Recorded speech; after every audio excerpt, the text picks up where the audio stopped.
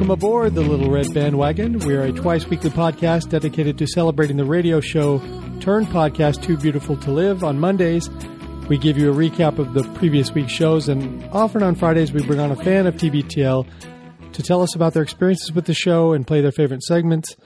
Occasionally we'll do a clip show, but as a special treat every month this year, we are bringing friend of the show Phyllis Fletcher on to share her favorite clips of that month in show history as she keeps plugging away at listening to every last episode of TBTL. My name is Mike Frizzell, and I live in Kyle, Texas, and joining me from the Finney Ridge neighborhood of Seattle is the aforementioned Phyllis Fletcher. Hello, Pete. Hey, Mike. Thanks so much for having me on, and thanks for bearing with me on a crazy news day. I'm sorry. I'm going to admit to the listeners and everyone that I'm 2 hours late today, which is horrible. But not quite 2 hours late. Almost. I mean, we had a veterinary emergency over here, so I had something keeping me occupied. But Ginger's okay. Oh, she's okay. Oh, jeez. She just had some surgeries and she had a little complication, but she's home and she's well and she'll be fine. But what I want to catch up with you on immediately before we get into your clip for August and all the other BS that we do down the line is your progress on being a completist. You are in the radio days now. Am. You've completed all the podcasts. How far are you in the radio days now? I am in January 2009. So I can't remember how much progress that represents since last time. I think it might be not that much because I had a period where I was able to really power through a lot of stuff because I was on vacation and Howard Stern was also on vacation. So I powered through many, many months. And also there were, around the holidays in TBTL land in 2008. And so there were a lot of things I was able to skip because they were already reruns.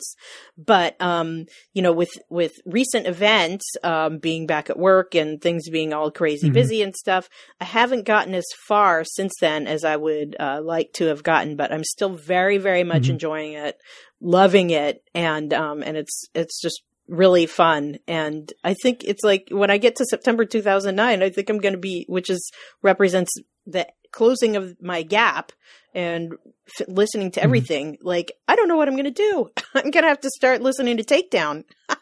Well, tonight or today, I guess, we are going to be talking about a prom night clip when Luke and Jen talked about their respective prom night experiences. And we will tell our own afterward. But first, one of the reasons you've been so busy is the primary elections in Washington State. So while I have you, this is my favorite segment with Phyllis, is while I have you. There should be an actual public radio show with that name, by the way. While we have you, really? Yeah. Josh used to do that for fun, like invent little public radio show names and like submit them to McSweeney's and stuff. It does. But while we have you with Mike Frizzell, sounds like great. It does sound like I'm someone who's usually more famous for my drawings of tall ships, but I also host While We Have You on New Hampshire Public Radio. Part of the reason it's so great is you know what it is right away. You know it's an interview show. You know that you're going to be asking them. It's almost like it's like you're going to be asking something that for them might be routine, but they aren't asked about very often. Like all of that is packed into that name. So respect for your segment name, Mike. Big time. Thank you. Well, one of the things that I wanted to talk to you about while I have you is these elections. Maybe it's more specific to Washington, but in the big chat that we're in, we were helping some people like look at their ballots because the election day was Saturday. Yes. In Washington. So, we were looking at pictures of all of the different candidates for all of the open spots in Washington. And there were like 14 different parties in one, one ballot for, it was a pretty significant office. And, how do you sort through this as someone who's supposed to cover the election? What's the line? How far down do you go when you're drawing the line between legitimate candidate and just someone who wants to see their name on the ballot? Yeah, it's it's tricky because so people end up, there are a lot of factors here, I think. One thing is all of our elections are done by mail. So you do end up having a lot of time with your ballot because it gets mailed to you a few weeks before, the official election day, which is a Tuesday. That's when the ballots are due. You have to put them in the mailbox before. So this deadline, this Saturday thing, that's just a primary thing. The primary election, election day was Tuesday, but a lot of people fill out their ballots on Saturday because that's their, that's, or Sunday or whatever. Some people do it Tuesday morning. But that weekend before election time or that weekend before election day in the primary is a time when a lot of people are spending time with their ballots trying to figure it out. Yeah. Okay. So yeah, I mean, it also depends, it's like you want to have at least a passing familiarity with every candidate. If you're covering that race, you want to at least kind of know, where they live, what they do, but it depends what kind of service you're providing, because if you're just doing a story that's a minute and a half, you kind of want to get into this thing of like, well, okay, I can do a list, but that's not very useful for people listening to the radio. Sometimes a good way to sort is how much money people have raised. Sometimes a good way to sort is what kind of experience they have. I mean, anything you pick is going to be subjective by its very nature. But then you also have people with wacky names who just file for a different office every time. And you don't really want to give them the same type of consideration as you would give an incumbent, for example.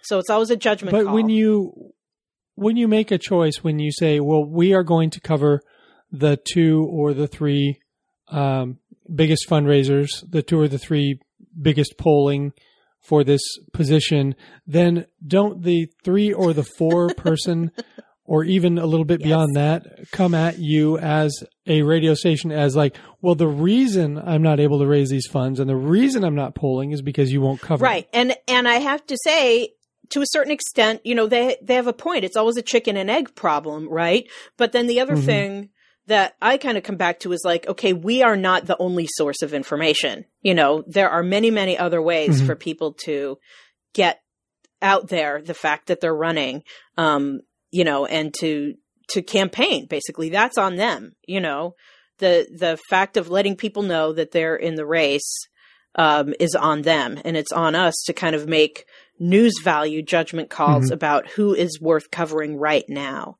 And it is, it's a problem that I recognize, and I don't know that there's any handy dandy tidy way to solve it and always be able to look back and go, okay, I was right. But then there are other things where it's just glaringly obvious, like that the person is kind of running as a goof, so. Right. Someone running for a goof. Yeah. And they may be, I mean, we say for a goof, they may be dead serious, but they're regarded by anyone who listens to them. Right. Or they could be serious about something that's not salient to the office that they're running for. I covered a candidate once who was like that. He was a perennial filer for office, and his whole thing was he had a website that he ran where he called everybody in public office whom he disagreed with some permutation of a word for whore. Goodness. So that was fun. And he ran, unfortunately, one time for a school board when I covered the school board, and he actually made it past the primary. And before a primary, you can must have been a white fella. And his opponent was not. His opponent was black, and they were running in a very white neighborhood. Yep. And this was the primaries for school board are chosen chosen by neighborhood, and then they're voted on by the general election in Seattle for the for actually getting the office. And so and it's funny, I had to actually cover him, and I made what I thought was an appointment to interview him at his apartment. And when I knocked, all I could hear was a dog barking. And I don't know if it was coming from his apartment or not. That was his press secretary. Yeah. That was an official release. And then, and whenever I called him, like the numbers that he put out there for himself were wrong. And so I got the, we're sorry. And I was like, oh my God. So I put that stuff in my story because it was the only sound I had. And, the next week, after my story had aired, he, without naming me, completely put me on blast on his website. That was like, this reporter had the nerve to show up at my house and blah, blah, blah, blah, blah. And he didn't call me a whore. But he basically, he did his thing. He kind of went in on me for covering him. And I was just like, you can't win sometimes. I mean, reporters have kind of a bad name in society anyway. And it's like, people like to say, oh, this reporter just hung around all day and knocked on my door and blah, blah, blah. But like, that's literally what doing our job looks like sometimes. We hang around for as long as we feel like we need to, because we have to be somewhere and we have to be working on something. And we try to not be obnoxious, but we're just trying to do our jobs, Tip for attention seekers. If someone wants to give you some. Yeah. Take it. Take it. Yeah. So, he, that was his thing. He did run for statewide office this time. But, it's like right off the top of my head, I cannot remember which office it was. And he did not make it past the primary this time. So I think our coverage of him in this cycle has sunset. Well, speaking of your coverage of the elections, and one of our favorite reporters of yours, Austin Jenkins, I like to call him Cookie Head Jenkins. That was for Dr. Jim. He did a story about, I think, the state Supreme Court. Yes. Who was running for Chief Justice? She is Chief Justice, Barbara Madsen. And, he did a story about, an effort to unseat her. Our Supreme Court judges in Washington State are elected, which some people find unusual, but that's how they get in. That's how they get that. It is strange. Yeah. They elect them here in Texas too. At least, local judges are elected. And I always find that really fucking strange. Yeah. Doesn't seem like it should be political. Right. It really doesn't. It's kind of, I wonder if it's part of that kind of Western mentality that is tied into initiatives and everything too. We have kind of a different way of doing things out West sometimes. Yeah. So he writes a story and there's a third party candidate and he gets a paragraph at the end. And I forget the exact name of the guy, but on the ballot that we looked at on Saturday, the guy's nickname, and they allow nicknames on ballots, which I find incredible. But that's one of the only reasons I want to get on there, is just to have a crazy nickname. Yeah. And this guy's running for Chief Justice of the Washington State Supreme Court, and his nickname is Zamboni. Yeah. And your reporter, I was reading his story after seeing the ballot, and he left out that key point. He left out that nickname, and I'm like, this third party guy, really he probably wants to get is to make sure that people call him Zamboni the rest of his life, and Austin didn't give him that respect. What's up with that? Well, I'll take responsibility for that. Did you cut it? Yeah. And that it's, one thing I can say is that if he were the one so we did that whole story because, someone is putting a deliberate, fundraising effort into unseating the Chief Justice. And, if that person had been, Mr. Zamboni, I'm sure we not only would be having that nickname in the story but would be interviewing him and asking him about it. So, but at this point, he is not making it past the primary. So I think that our opportunity to use his nickname has elapsed. Yes. Well, I have a tip for Mr. Zamboni. Should he continue to run for public office? If a reporter ever does sniff around and ask about the origin of the name, please answer the door. Restrain your dog, answer the door, and let them know what the hell. Why are you calling yourself, or why are people calling you Zamboni? Right. Even, and lean back and do that fake, like, That's a good question. Because it's actually a very obvious question, but, pretend it's a good one and then answer it. Right. It's because I'm able to smooth things over. They call me the ice maker. Yeah. Right. Yeah. Right. There's got to be some... Yeah. Pretty fascinated with it. Here's another tip from Mr. Zamboni. Consider legally changing your name. Because there's a guy who shows up on our ballots as Good Space Guy.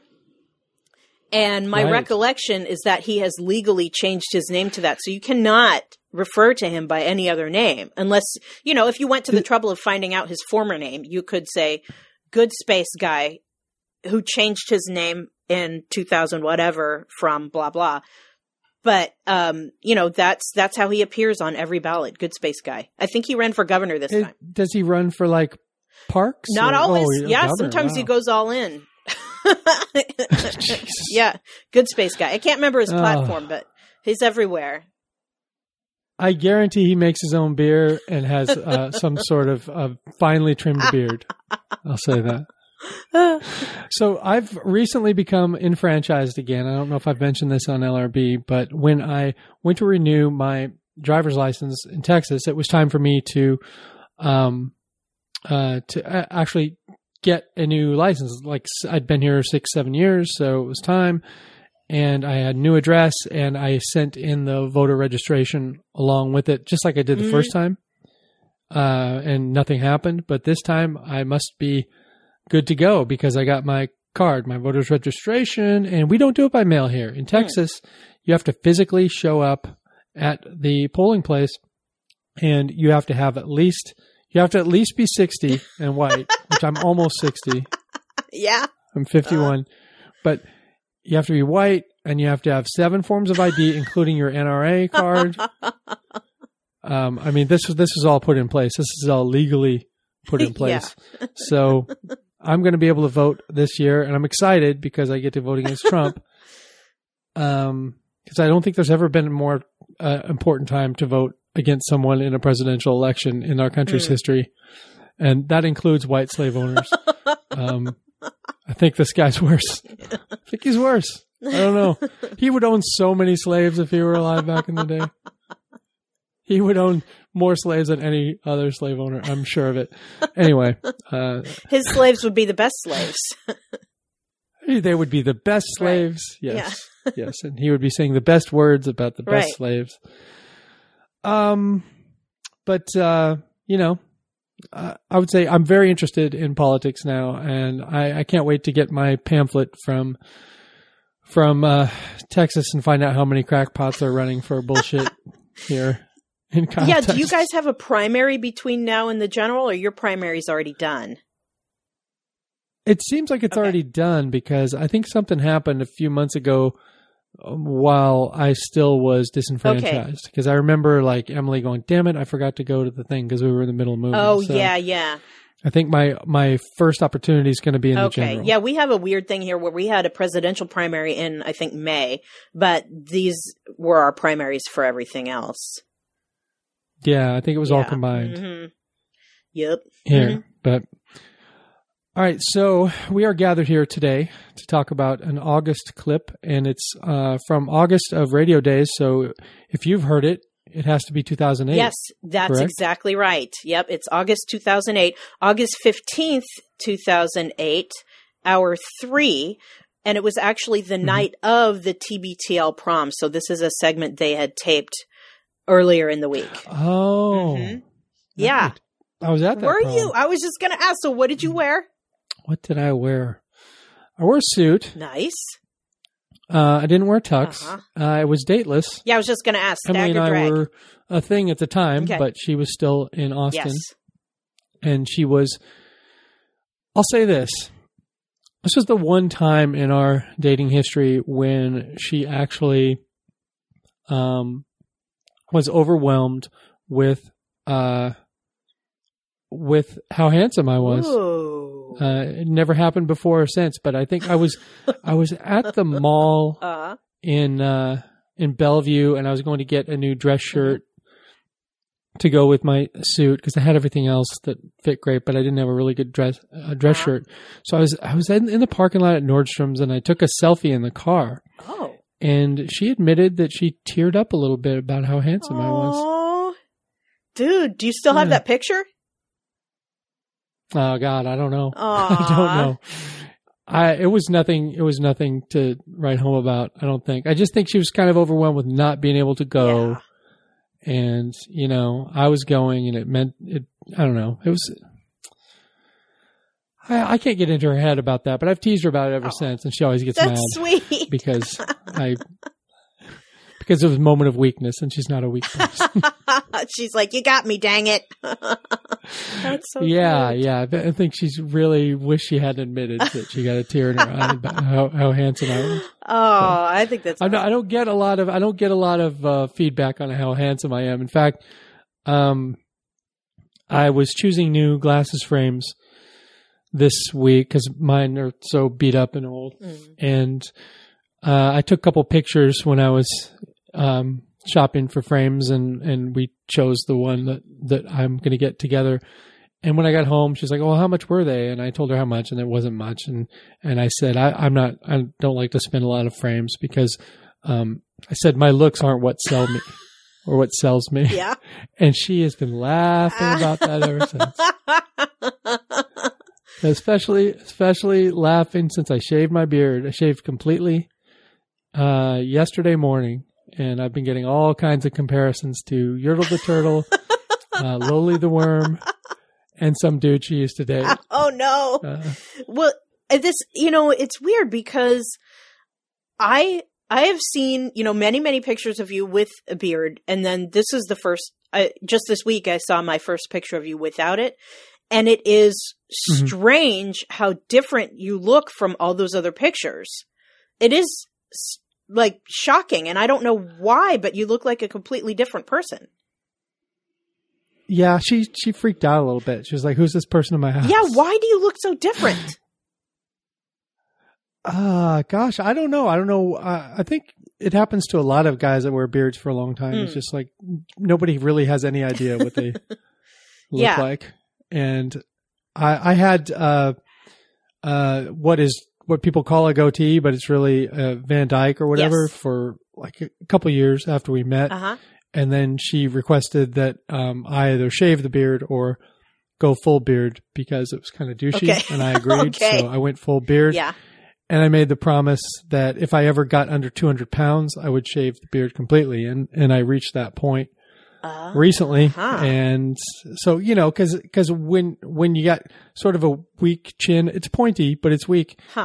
The beard is it's a crutch, it's a cover up. So once I got to the point where I wasn't covering that many chins anymore, I got under 200 and I shaved it. And now, she's getting used to it, but still I get some strange looks. See, maybe that's part of it. It's like the 1-2 of like the gradual weight loss all of a sudden seems sudden and pops out when there's like a haircut and or a beard shave. Right. Right. So, and also I can't remember, see a lot of the older pictures of you I've seen like you're kind of smiling, but this one's like you were barely smiling at all. So that kind of makes it look different too. So, it's trippy. I think I was freaking myself out a little bit at that point. It was like 2 minutes after I'd shaved it, like, who the fuck is this guy? Yeah, what happened? Did your dog start freaking out? Or my dad just showed up in my bathroom. Yeah, right, exactly. Yeah, how have your dogs reacted to this? The dogs are fine. Ginger's terrified of me when I'm standing anyway, so her reaction is no different. Yeah. And Abby's always just looking at your hands to see if you're going to drop any there food. You go. So there's no problem there. But yeah, we've been sidetracked long enough. Set up this clip. Okay, we'll set it up. It's prom night, and they're pre-taping and playing their they're pre-taping, memories. And the first of two segments is Luke talking to his high school date, Jeanette.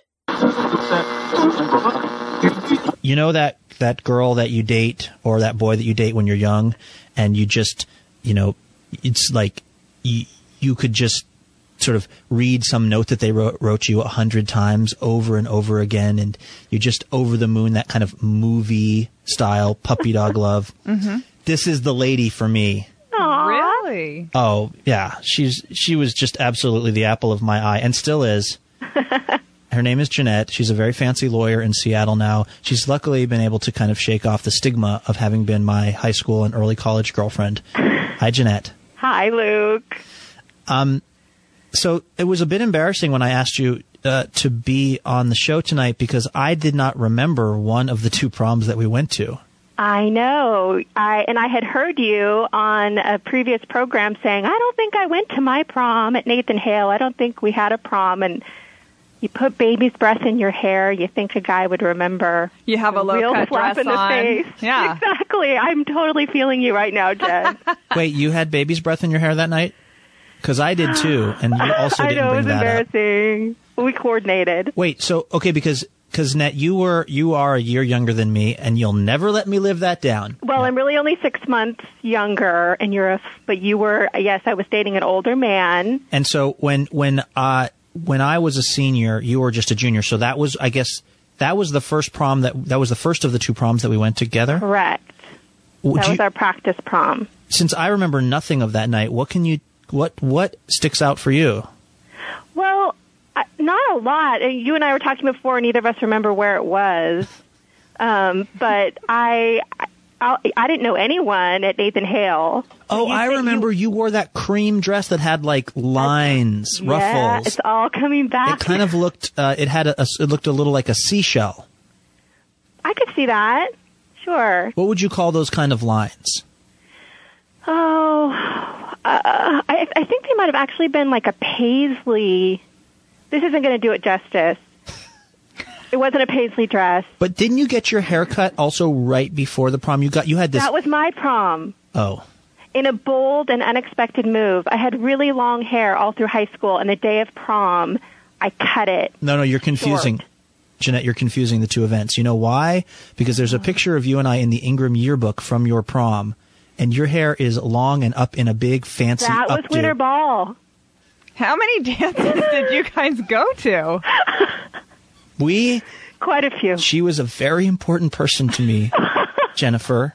I don't know. How many dances did we go to? I think 4. So your prom, my winter ball, some kind of a Tolo thing, and then the icing on the cake, my prom, which was when I cut my hair really short that day.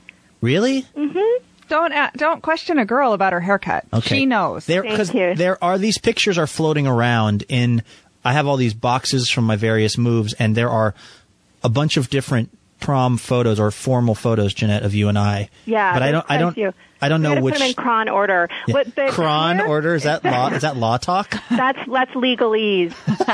We don't have time to say chronological. That actually costs 85 cents. So don't worry, I'm billing somebody. No, but actually, so the haircut was part of what led to your fury on the night of my prom, because there was a lot of bathroom discussion about the hair. Yeah, let's get right to the good stuff. Yes. Let's gather around the good stuff, as Queen Latifah encourages us on a Pizza Hut commercial. It's okay, Nat, you and I have been dating now for like a year. Right.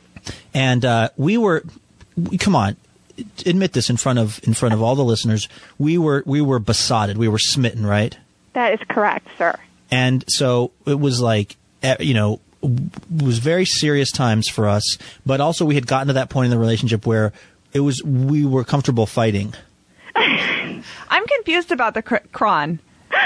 Real quickly, do you have a baby at this point or not? Yes, I do. Yeah. You do. Okay. My first, I wouldn't call it date, but when the feelings between Jeanette and I were first expressed by yours truly, it was at the Honey Bear Bakery, which is now Zoka Coffee in Tangletown. Yeah. And I took Jeanette out for a date to express my interest in her and also to tell her, I think, that I was about to have a baby. Right. Actually, I think those were 2 different events, but they were very close together. Really great quintessential high school conversations. Right. Yes. Just pretty typical stuff, you know. Okay, so you're going to prom. Yes, and there is... there's a 1-year-old involved. There's a 1-year-old involved. Okay. Who is the designated driver? Very grown-up kid, that Addie. So yeah, we're at the Ingram High School prom 1995. Right. Jeanette is school president, correct? Class president. Class president, editor of the yearbook, valedictorian?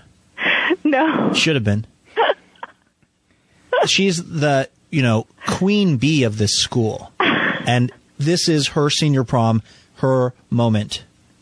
And it's really my moment to shine.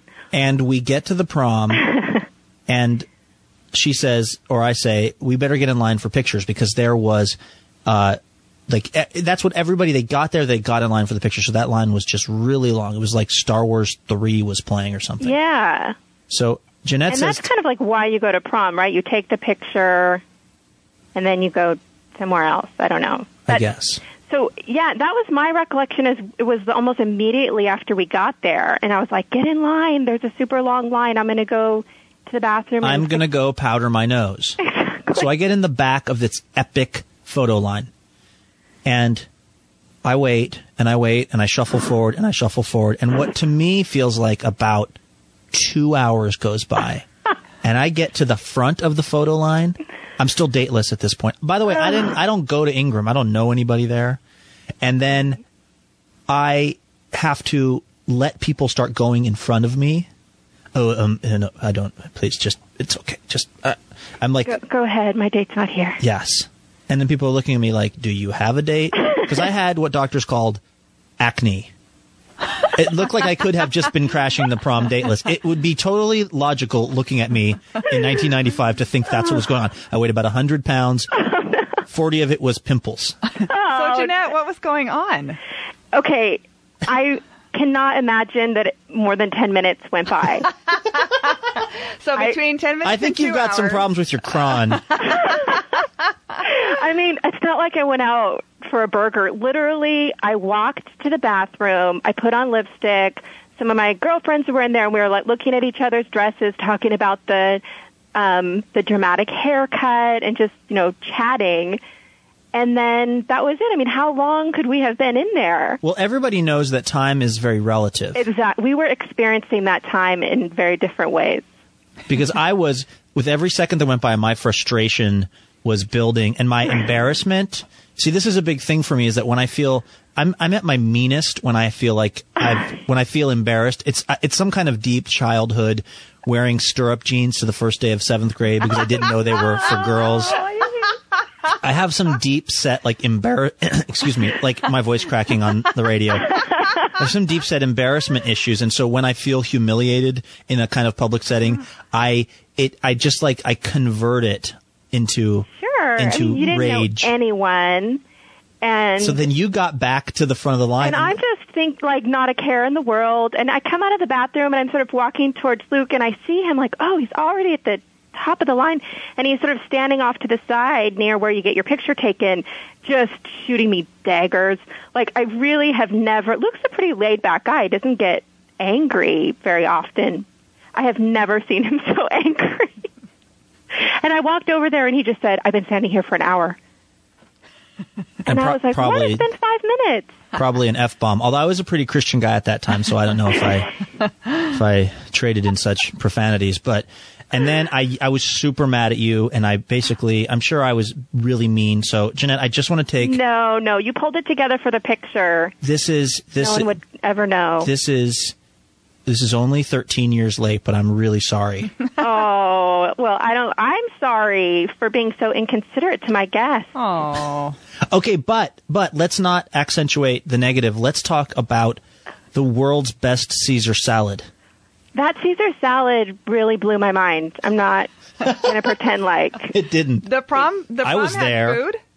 No, we had this 4-hour dinner before prom, before everything fell apart. Where'd you go? Jeanette's, I guess you could say, kind of stepdad of sorts. Uh-huh. Her mom's long time friend, Larry, who is there a nicer human being on the planet than Larry, Jeanette? No. That we've met? Not that anyone's aware of. He's super nice. And he hooked Luke and I up with this. It was like a club. Yeah, the Rainier Club.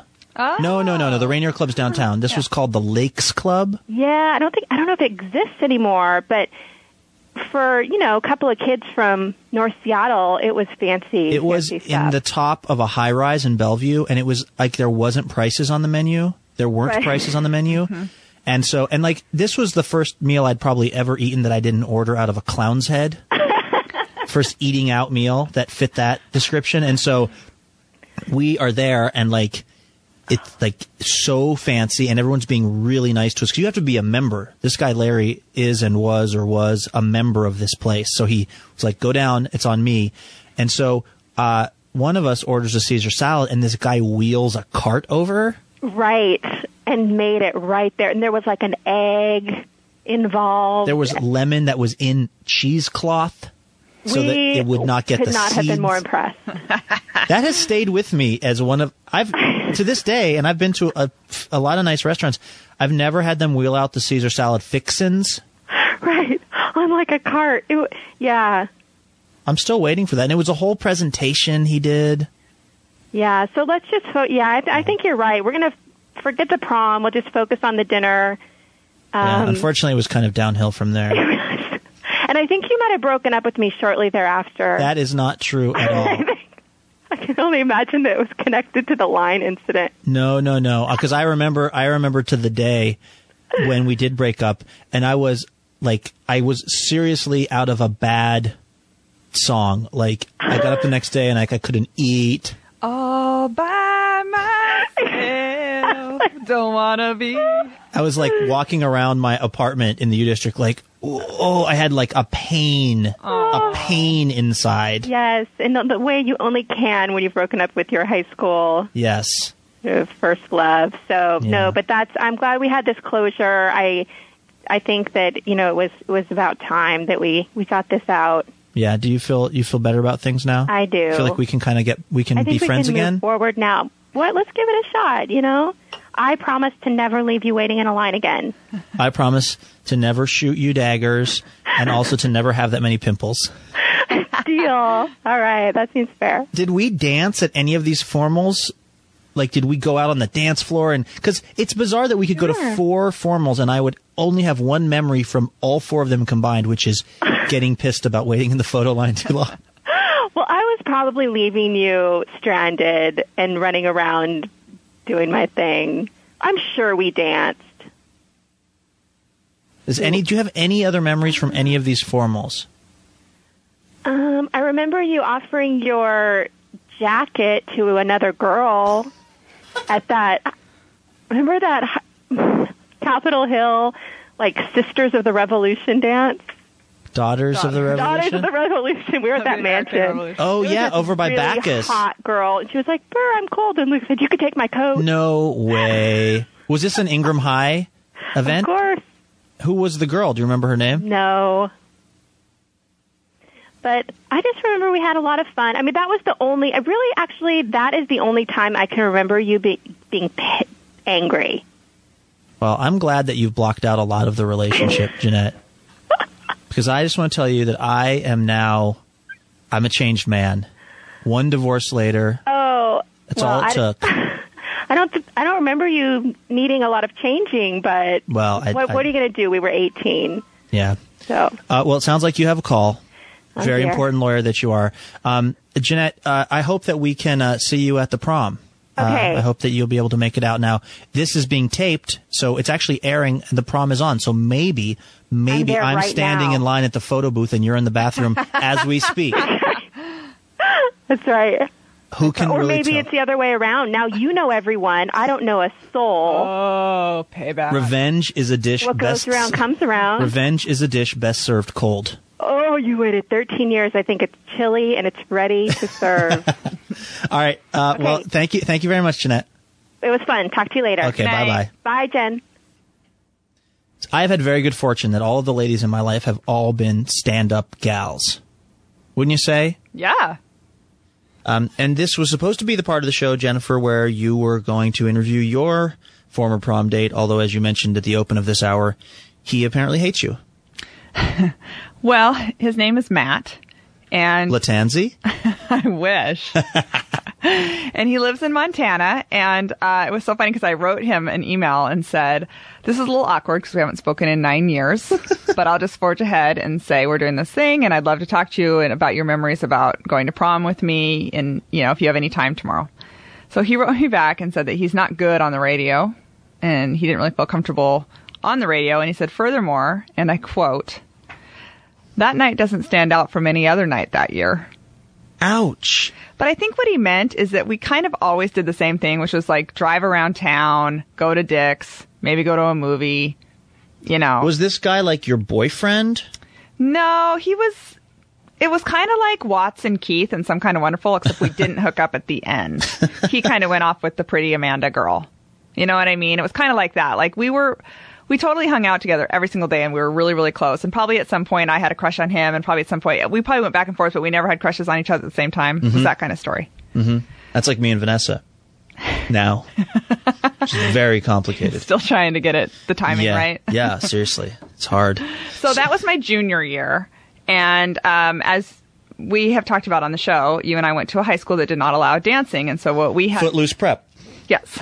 So we had what was called the junior-senior banquet. The JSB. Yes. So my junior year, I went with Matt, and we actually, he doesn't remember this, but we had a great time. And after, it was held at the Stouffer Madison, which no longer exists in downtown Seattle. And then we went to the Denny's on 15th and Ballard, which no longer exists. And you're really the angel of death. I know. And then this is the crazy part. We ended up with a group of juniors at Golden Gardens. We built a bonfire at like 4 a.m. and we built a bonfire and we're going to watch the sun come up. Except the sun doesn't come up that way because, Golden Gardens faces the west. The west. So that was disappointing. But there was this guy named Adam Tucker there. Hold on. Excuse me.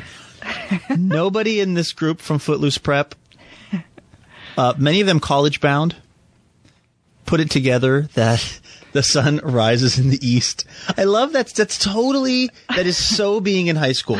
You just think, we'll go watch the sunrise. You just assume it rises over the water. Exactly. Wherever that water may be. The craziest thing is I actually lived in Ballard and knew exactly which window the sun came up. Yeah, and which Sunset Hill. Yeah, I knew exactly. That means the other thing is Sunrise Hill. I'm not sure that I was there when they said, and then we'll see the sun rise, but... The weirdest thing that I remember about it is we built this bonfire. We were all sitting around and we were really cold, so we all had blankets on. And then there was this guy there named Adam Tucker, and he was quite a bit younger than me, but he had brought a saxophone. And so he started like saxing it up like Rob Lowe in St. Elmo's Fire.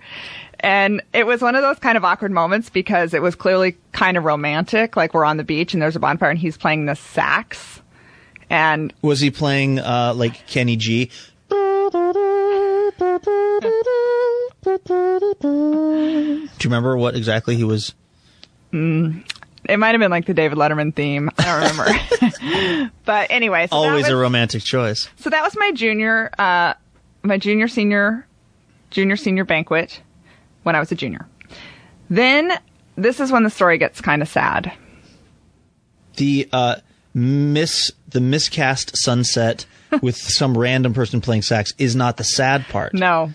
So my senior year, we went to this very small school and there was about 10 girls and about 10 boys in my class, my senior class. And we had all gone to school together since we were in first grade. So for 12 years, we've all been going to school together. The obvious thing is that we're all going to go together to our senior dance.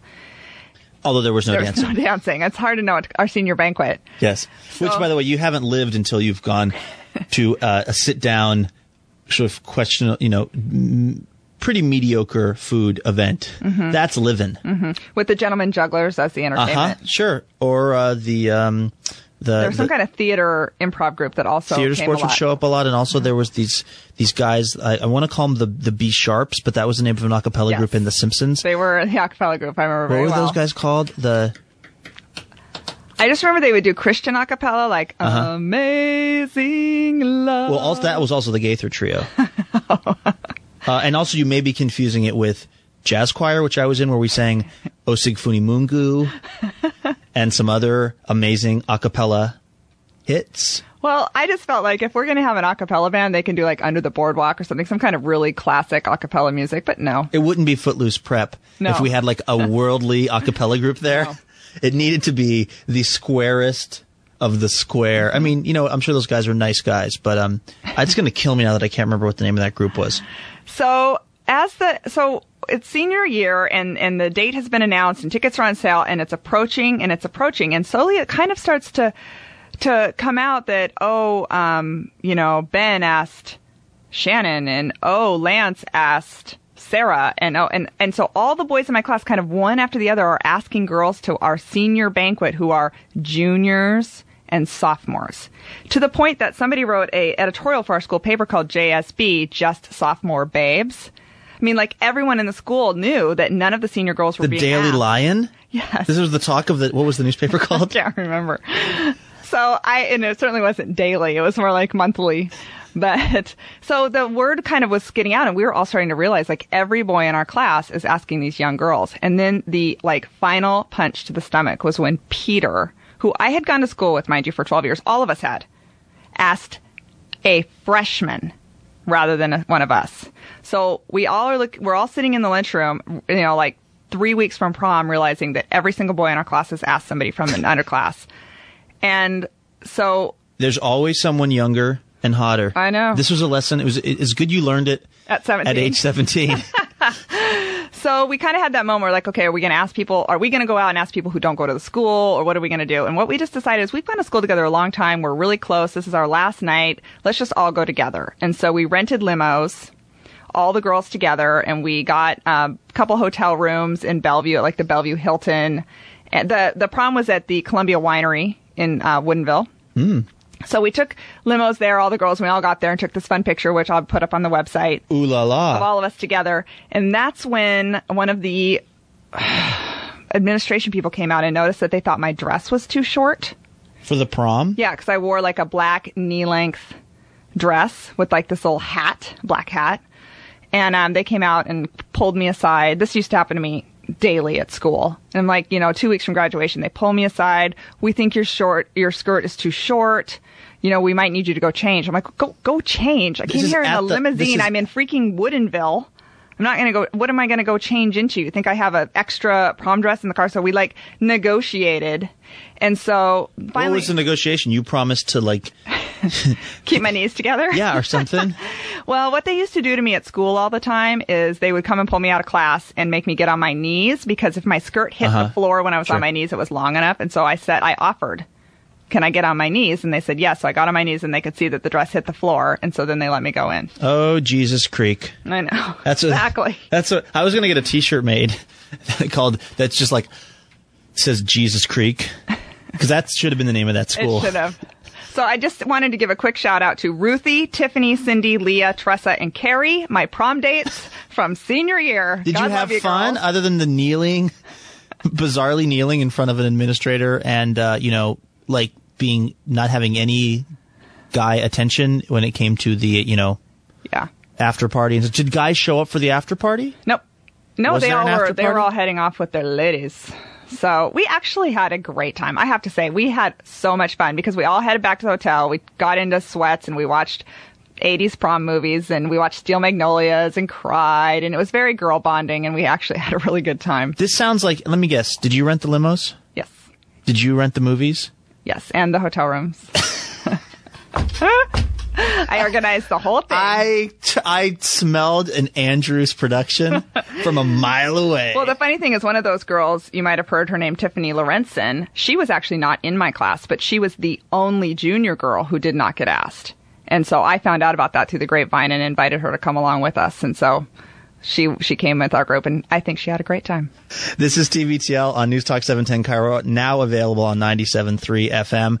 It was a very bizarre thing, that school, and those dances, because, well, again, I called it a dance. I know, it's hard and not those to. Formals. Mm-hmm. Because, I don't know, I guess they just realized that it was un-American to not have some kind of get-together, but they weren't willing to in any way have it be fun or have any of the things that make those kind of events fun. So there was no music, no dancing. You would have a sit-down. If you got lucky, there would be a slideshow like we put together when we had our JSB. Uh-huh.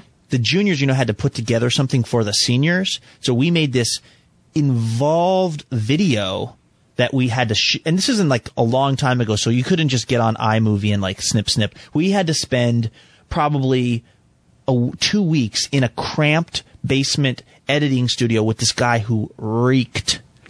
Although he was really nice and doing it for pro bono essentially.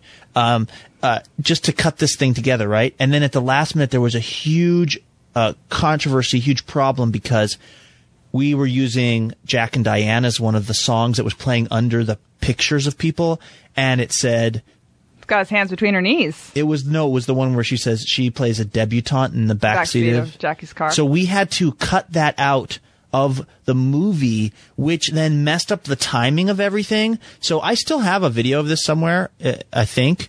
And it's for being 1993 or whatever with limited equipment, it's sort of cute. It has a little plot of there's a fire drill and everyone goes outside, and then the picture zooms up on each person and then it does their little slideshow. And then in the middle, there's just the world's most bizarre edit where it's John Cougar Mellencamp is singing, and then it's just all of a sudden it just goes hold on to 16. It's the worst edit of all time because we had to take out the stupid thing. This was Jesus Creek. This was going to Jesus Creek High. Oh, the negotiations were legendary. I remember that we had the theme of our junior senior banquet was Together Forever because Rick Astley was quite popular at the time, and they had approved it.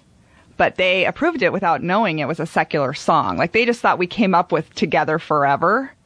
And then they found out it was related to a secular song. And so then they didn't want that to be the theme anymore, but we had already printed stuff. And so literally I'm in a negotiation. I'm what if we start with 5 minutes of silent prayer?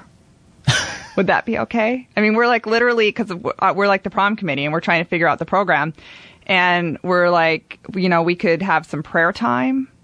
To try to defray the Astley. Yeah. Meanwhile, break down the lyrics of that song. Together forever, we never will part. Together forever, we two. And don't you know I would move heaven and earth to be together forever with you? I mean, obviously, it's a song about butt sex.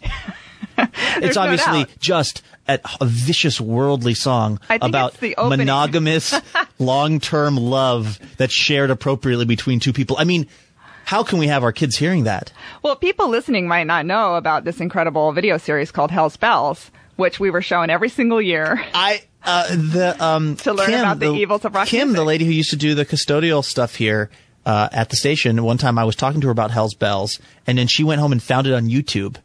Oh, it's really? Totally on YouTube in chunks. We need to put that up on the website. Well, what's funny is I learned a lot of songs from Hell's Bells. I'd never heard them before. I didn't know any AC/DC. I didn't know any of those bands. And I learned them from Hell's Bells and was man, this is a great song. And so we would start buying them all the time. And to this day, my sister and I will start into Hell's Bells music and we know exactly what we're doing. And we only know the one line, but we'll do it all the time. I also know that the insignia on the outside of the Duran Duran record, there was I remember 7 in the Ragged Tiger? No, there was one where there was an upside down question mark. Maybe it was Blue Oyster Cult. I mean, they have cult in the name. Yeah. Okay? Yeah.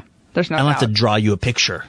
Well, I was always trying to say, all rock isn't bad. Janet Jackson says, let's wait a while. I actually am using that in an argument. Did you finally get to use Together Forever? Yes. As the theme. But it was not because of Rick Astley. And thank you for blazing a trail, because when it was our year, we were allowed to use Let's Go All the Way. by Sly Fox. Okay, because we had to use we don't have to take our clothes off to have a good time. Had Friends or Friends Forever already been taken? I'm sure that was, Did they push you guys to call it Go West, Young Man? Exactly. So you want to go back to Egypt? Mm-hmm. Okay, let me get the crawn down. The crawn. Jeanette went to Ingram, which is a high school in North Seattle, north of the lake. And Luke, his senior year, went to Nathan Hale. So Luke somehow, when he was a senior at Nathan Hale, hooked up with Jeanette at Ingram, and they ended up going to the prom at Nathan Hale his senior year, which he has no memory of. Is that what?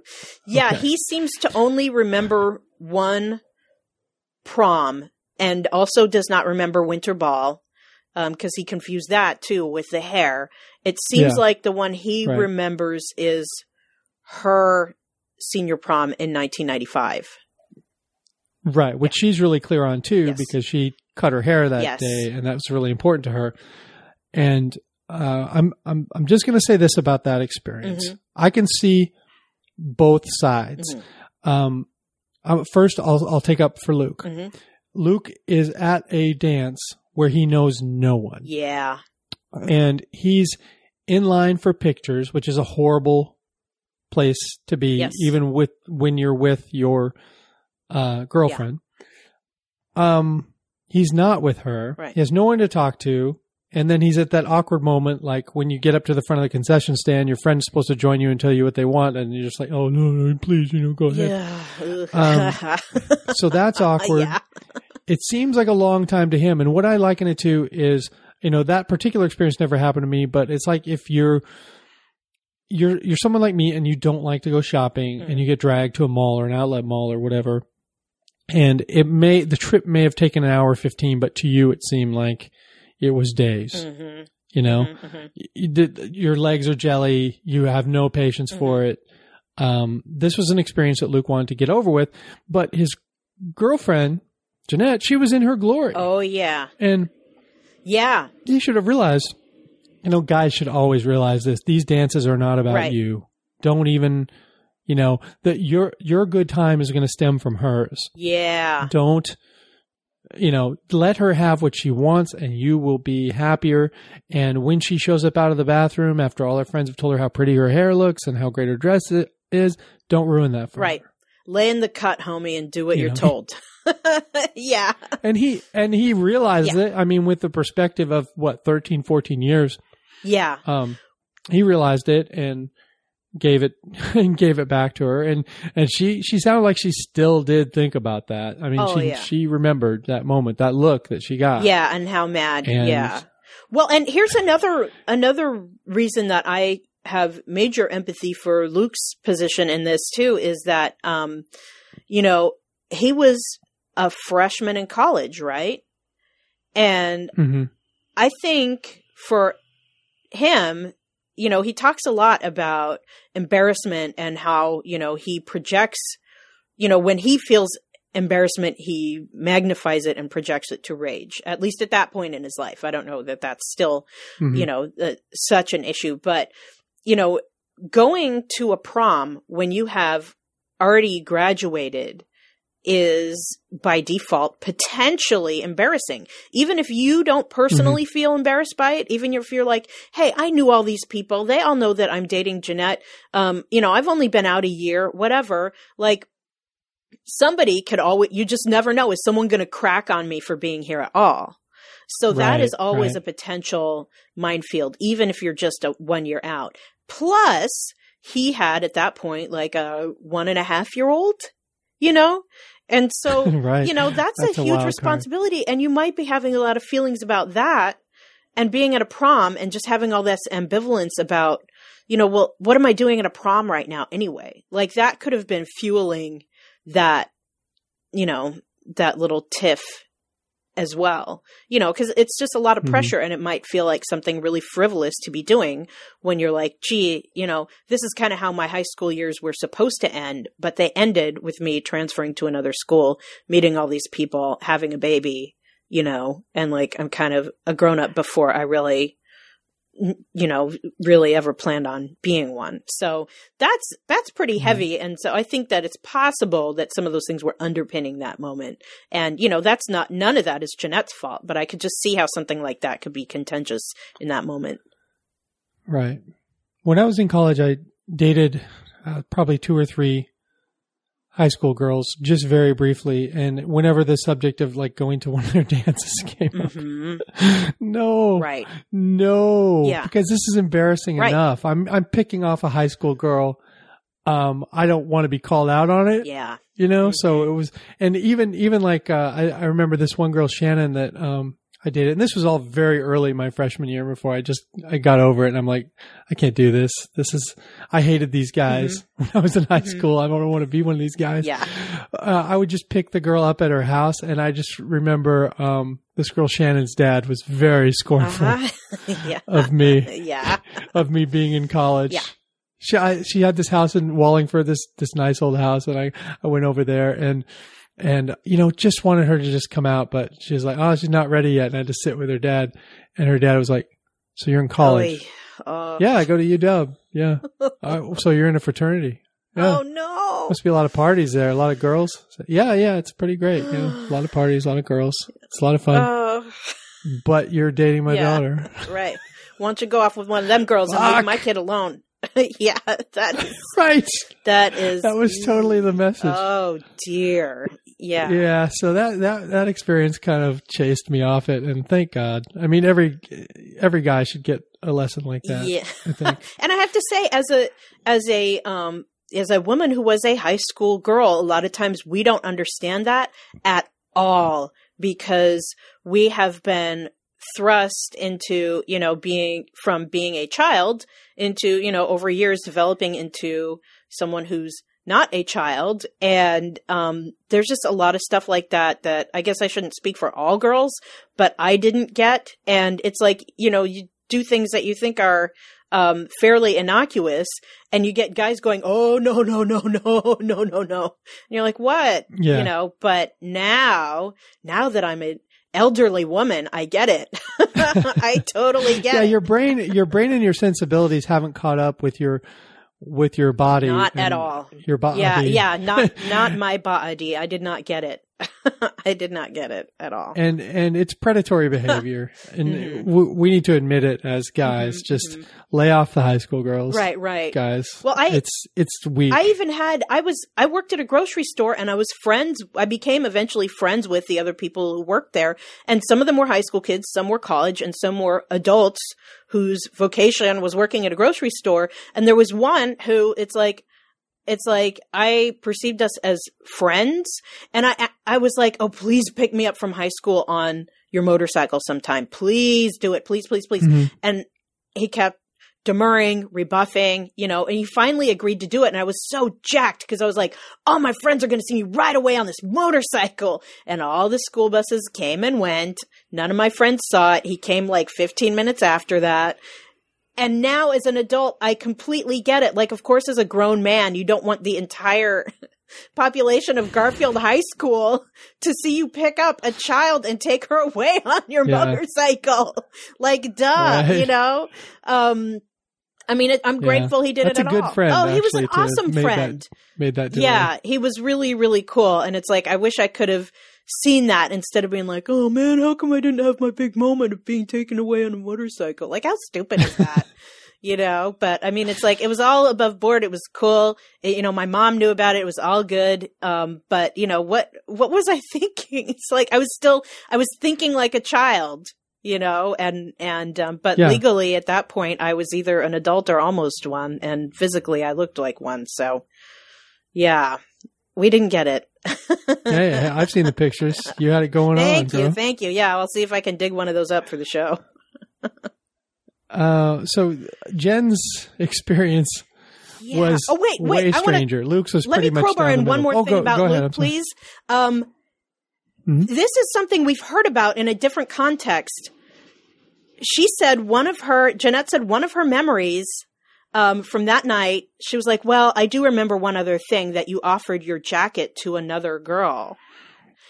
He started dating Carrie by offering his jacket. And it's a thing that, that Jeanette recognized as like, I didn't like that. I don't know what that means, but I didn't really like that. Mm-hmm. And, Carrie, thought, I think this guy is being really, really nice. But meanwhile, Luke knew that, he had designs on her. That's why he was offering the jacket. Mm-hmm.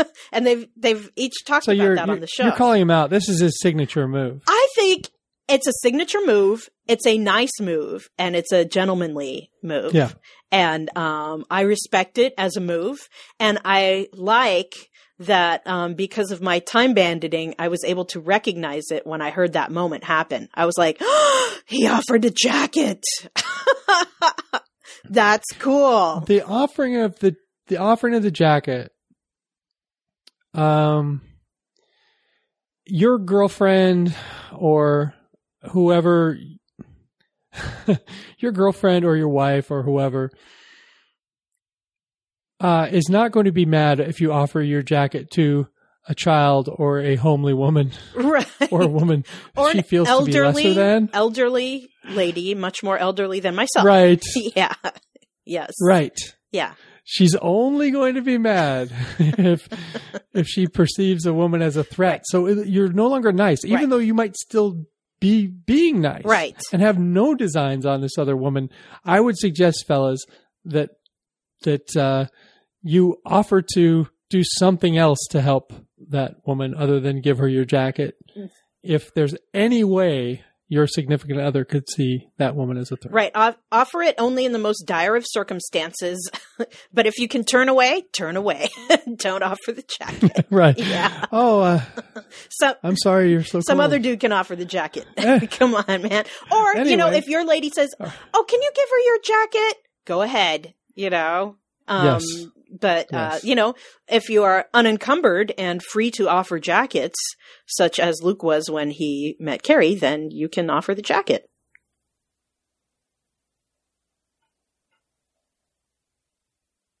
Yes. I say go for it. So Yes. we're on to Jen. Yes. Now, Yes. and this is a bizarre circumstance. This high school. Yeah. I want to say Jesus Christ, but I don't understand Jesus Christ. So I will say, come on. What was the name of the banquet? The junior JSB, junior banquet, right? junior senior banquet. Yeah, and that part of the issue there. No music, Yeah. or no secular music, and no dancing. Right, no dancing. What's the point of Yeah. that? I mean, you're as a-religious as I am, Right. Phyllis. But Yeah. but what's the thing? I never saw Footloose. I don't understand religion or evangelical. Stop the show. You never What saw is the thing Footloose. about not dancing? Well, there are a lot No, of I never did. a lot of conservative evangelical Christian religions where you do not dance, and it's not allowed on your property. It's not allowed at your events. Your events are called functions or events, or formals. They are not called dances because they're not dances. And Why? Why no dancing? well, I guess you'd probably have to go to the text to figure that out. But Like you can't express joy. Can you smile? Can you Right. raise an eyebrow? What do you do when you want to express joy as a human? Yeah. I'm not even someone who gives a crap about dancing. I mean, but I think everyone should be able to do it. Right, yeah. I mean, if you're a guy, are you oh, phew, I go to a school that doesn't allow dancing. I don't have to do that. But I think there are the religious reasons for not dancing, and then there are also the kind of prom chaperone reasons for not dancing. And I think they basically use the religion as an excuse for the prom chaperone reasons against dancing. Which, as we can see, were not particularly effective at that school. Ultimately. Right. I think a lot of evangelical religion, and I'm speaking out of my ass here, is to keep people from having and enjoying sex. Right. That seems, or at least to keep women from having and enjoying sex. Right. Yeah. And you just keep walking that back all the way to, no dancing, Right. no music where people talk about sex or dancing, to where you try to train the sexuality out of people. Out of girls. Which, yeah. I mean, it's because a lot of the focus is on the girls and their behavior, right? And their attire and, don't be an object for these boys. And it's like, well, what about the fact that this is the only time in my life I'm going to have a rockin' ass body and I want to show my gams? Right. Come on now. Right. That Jen actually volunteered to get on her knees so that they could see her skirt was long enough. Goodness gracious. That woman has put up with a lot in life. And I respect the way she talks about it now because, she disagrees with it, but she still on some level seems to have empathy for what the adults were trying to do. And she shows that by demonstrating, well, here's what I did about it. I organized the limos. I organized the movies. When we weren't asked to the dance, I organized my friends. I think that's awesome. That she did that. Yeah, I know that sounds like a great night. If you can't go out and fumble around with boys, then at least have a good time. Watch your Steel Magnolias or whatever. But the entertainment at the junior senior banquet is just the worst sounding thing to be. Yeah. Jugglers, a cappella So singers, bad. and an improv group. That's like a triathlon of bad entertainment. That's like, I just would want to kill myself. Right. It's like, did you spend money on this entertainment? Right. Yes, you probably did. Yeah. And that you might as well light money on fire, as far as I'm concerned. That would have been like more interesting to watch. It's money burning. Right. Yeah. Right. Yeah. And one thing about this clip too is right toward the end, and it just made me think, wait a minute, they're on the radio. As Luke said, butt sex. Oh yeah. Well, and that was pre-taped, and they chose to not edit it out. Yeah, you work on the public airwaves. You work on the radio. Can you say that? That it's one of those things where I'm sure their program director would not have wanted them to say it. They probably would not have had to pay a fine, even in the post Justin Timberlake era. They probably would not have had to pay anything, but it could have been a hassle if someone had raised a complaint. But I think they were counting on, like, no one's going to raise a complaint. Program director's not going to listen. We're all good. That's one of those nice things about evening stuff is you can try things that you wouldn't try during. It was a Friday night. Right, exactly. I mean, come on. They would have had to have a lot of bad luck pile up at the same time for that to result in anything that was escalated. But I would not. It was just a little jarring because I don't think they would say that even today. That seems like something they wouldn't normally say. Right? Yeah. I mean, it's. But that's part of what I love about it is that he's so fired up about the hypocrisy of their experiences of that school. The music. That he was like, you're going to take a song about being together forever and, make it somehow something that's bad when it's one of the cheesiest, most monogamous things to even sing about. Yeah, that's another thing about the music is, I'm sorry, it's pretty fascinating to me because I never understood it. The music, it doesn't matter what the content of the song is if it doesn't come from a Christian person. Right.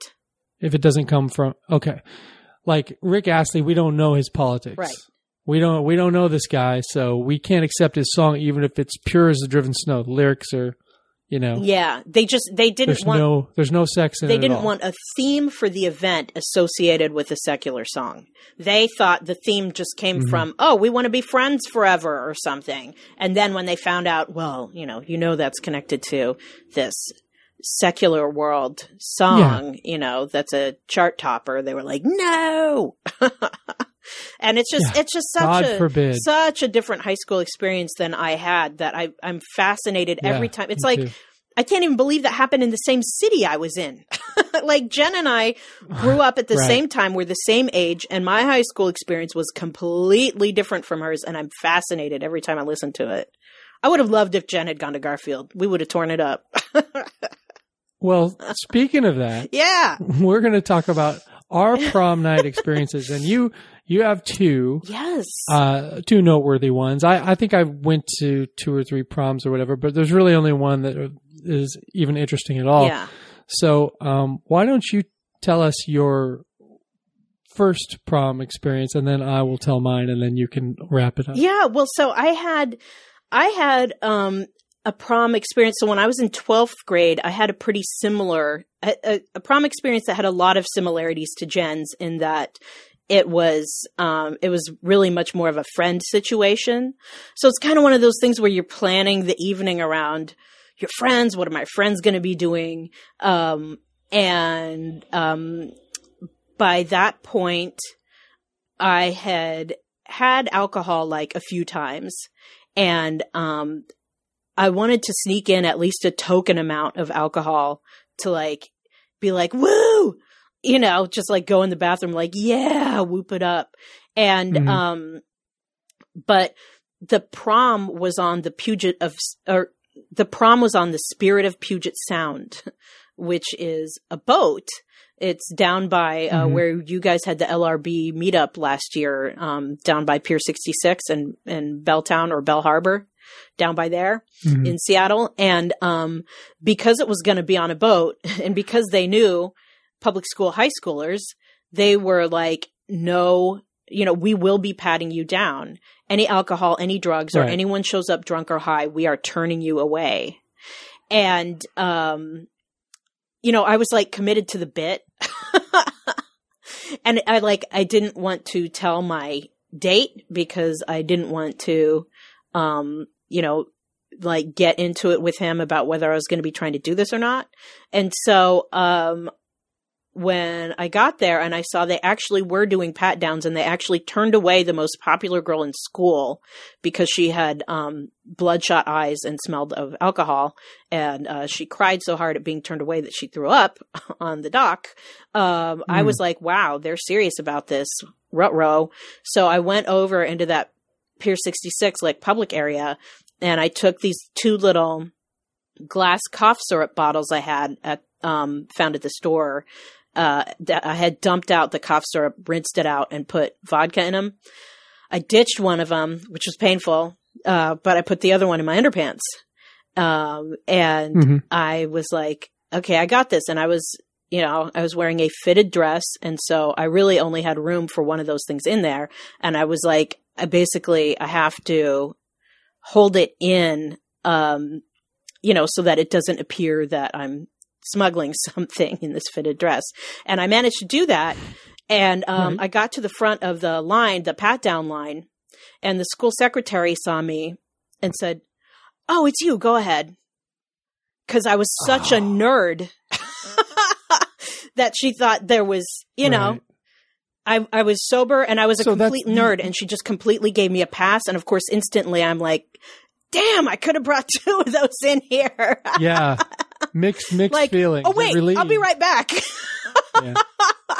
Yeah. Wait, I forgot. Yeah, exactly. Wait, I have to. Oh, word, you're not patting me down?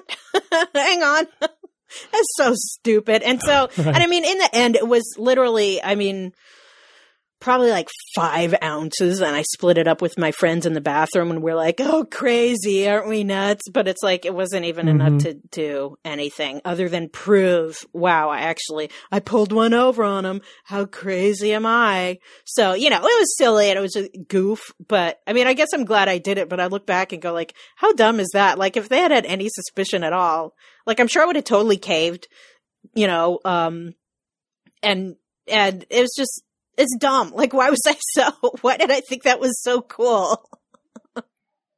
So, yeah, but I'm glad I got in. The adults want to set these things up in order to minimize risk. Yeah, completely. Sounded like, by confining y'all on a boat and having pat downs, they sucked any possible fun out of it. Yeah, because then you have to sit there all night and my prom story. Yes,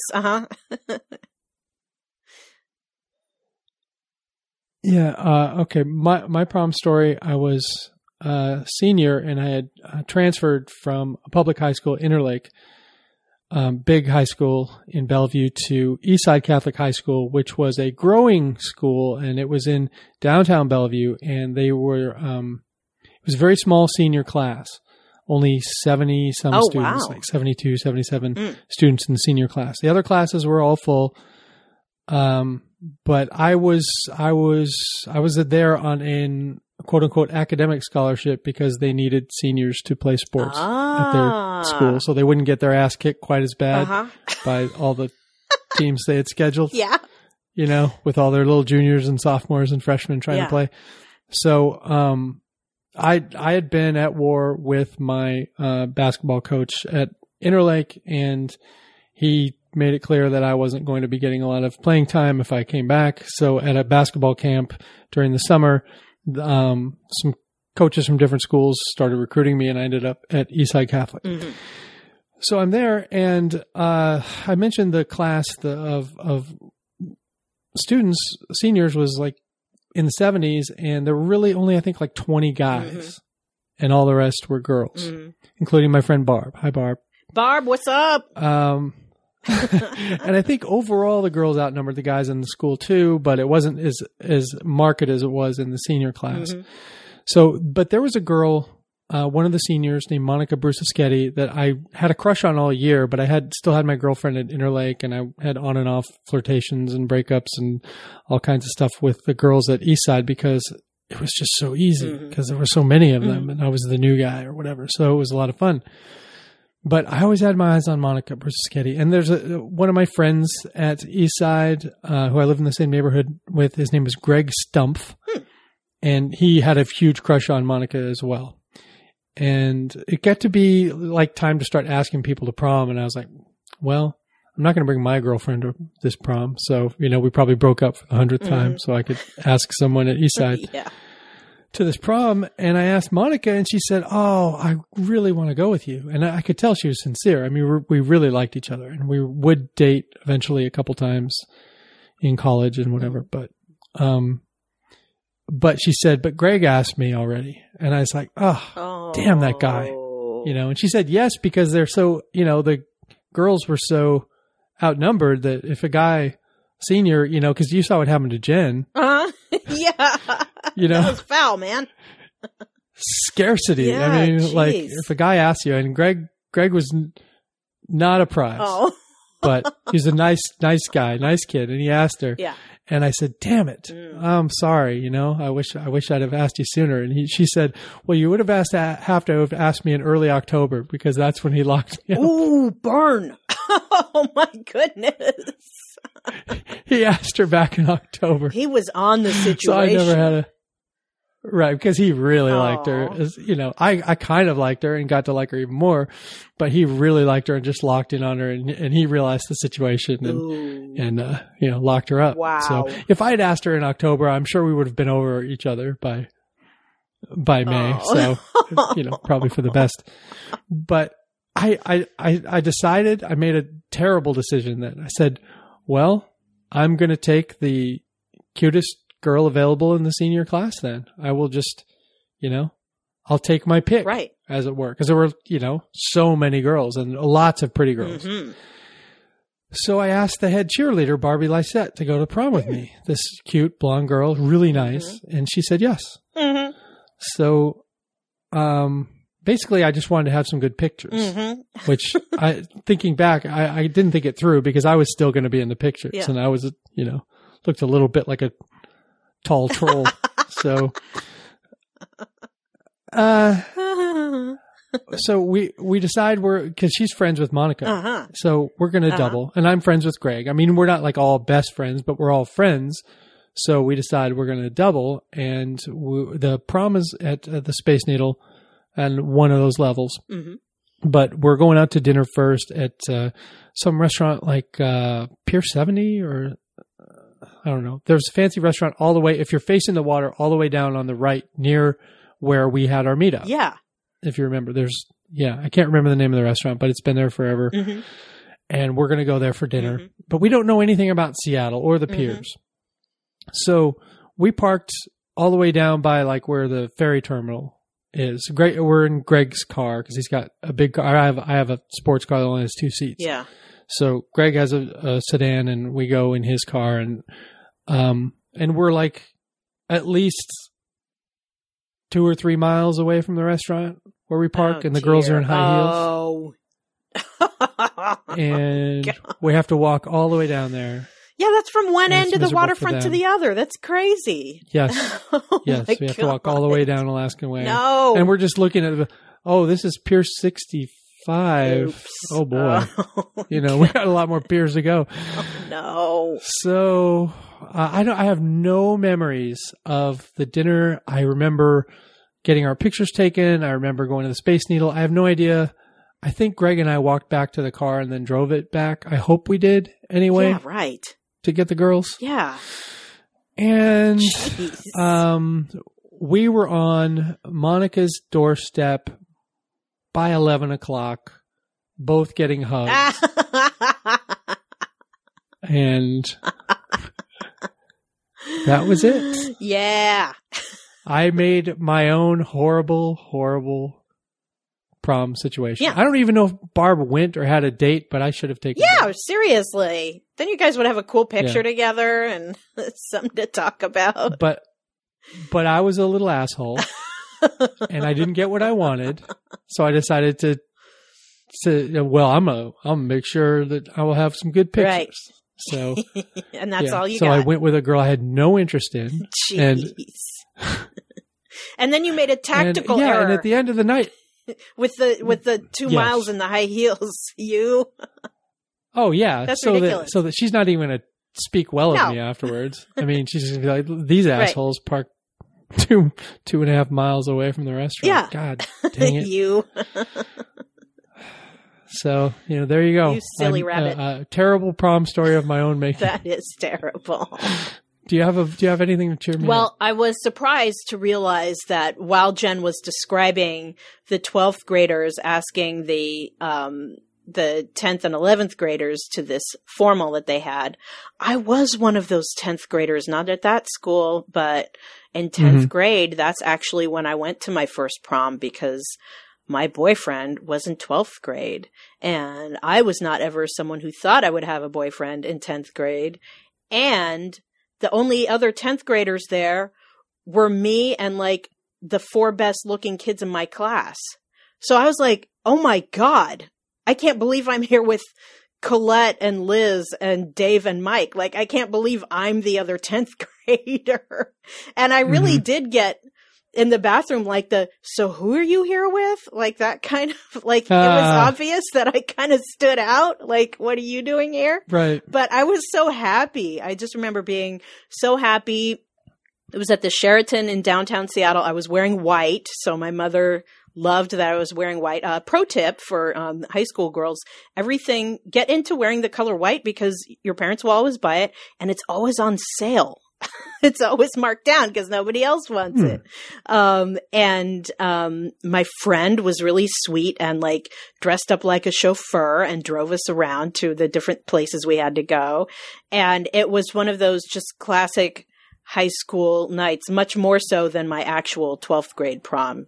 So that was, I got to feel like the belle of the ball, and it was very, very fun.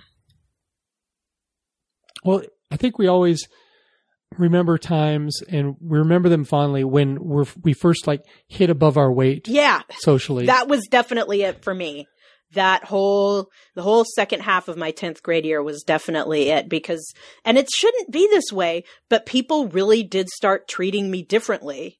Like it was, who are you going out with? Oh, okay. And like his friends who had been mean to me and my friends kind of stepped off. I was like, whoa, it was a tone change for whatever reason. And I know that, I love one of the many, many things I love about TBTL is so much of it is like talking about high school and how you were regarded and how things changed. And I know that especially people who completely loathed everything about high school, or B, people who grew up in other countries, they're kind of like, what is y'all's hang up in America about the high school? Like, why is every TV show and movie about high school? Why do you guys always talk about high school? And it is one of those things where the older you get in life, kind of the less you talk about it. But I love having that outlet to really reflect on why certain moments from then stood out. And that was definitely a moment that stood out in my life. Well, it was a real contrast for me. Like when I was at Interlake, I was a schmo, just your average guy. Yeah. I had a girlfriend or whatever, and I had a group of friends that I just love, and I still love to this day. I mean, just great guys. But we were not top level social, right? And then I transfer, and just by being a public school kid coming in to this Shark Tank of girls who'd been with the same, been in school with the same guys since they were in kindergarten. It took me a while to realize what I had on my hands. Right. And then I got power hungry, as you can tell from my prom story. I totally abused the power and ruined my prom night. Right. You didn't know how to handle it. No, right. You give a 17-year-old kid that kind of responsibility. He doesn't know what He doesn't know to shell out for the valet parking. No, right. What an idiot. $2 that it would have cost. I had a job. I had money. What was my problem? I don't get it. You nut. So, little housekeeping. Yeah. Y'all have been really generous lately. helping us out of some of our summer jams.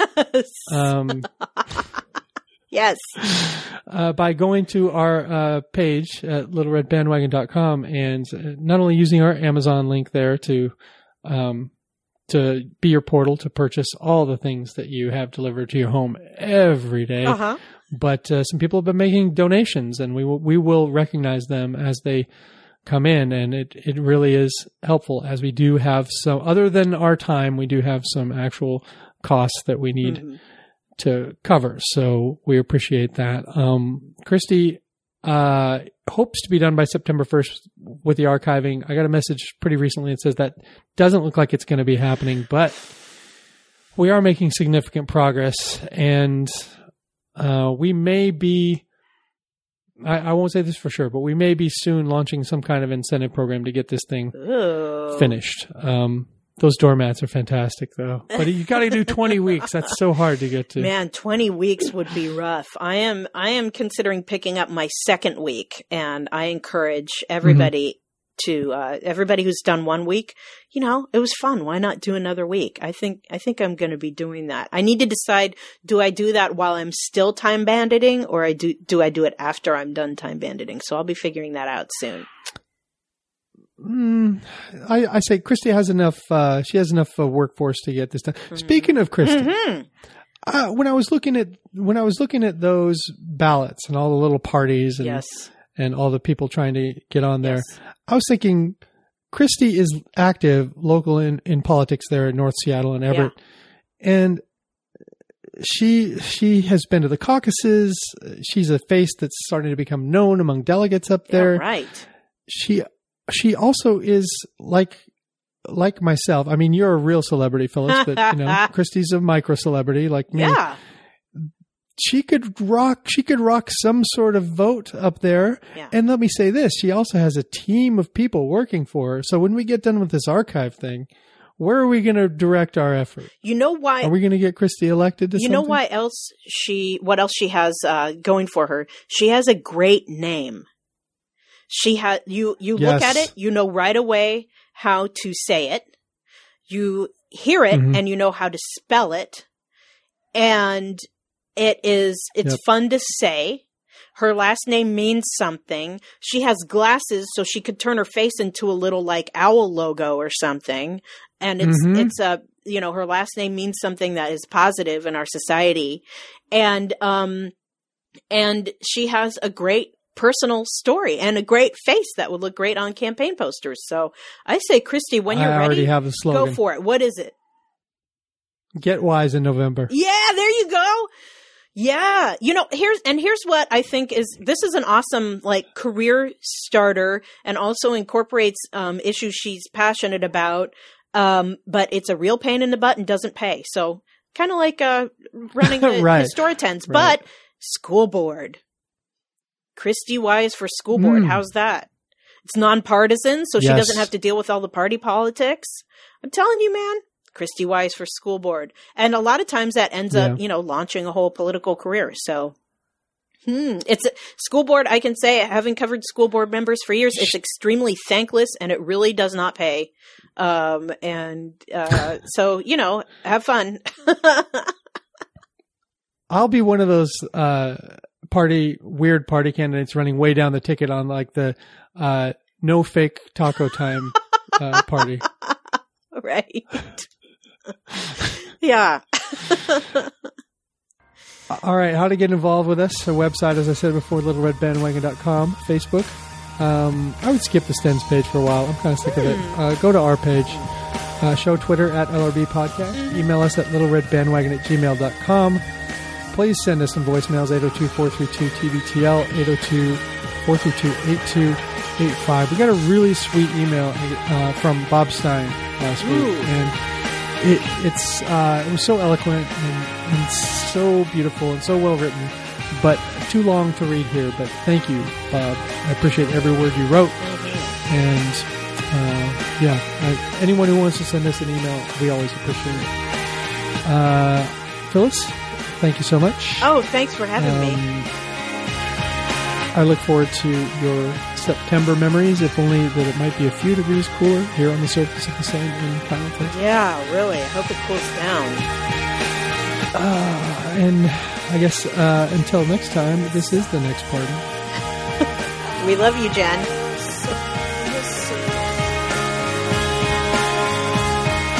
I get to do one of these. Ha ha. Nailed it.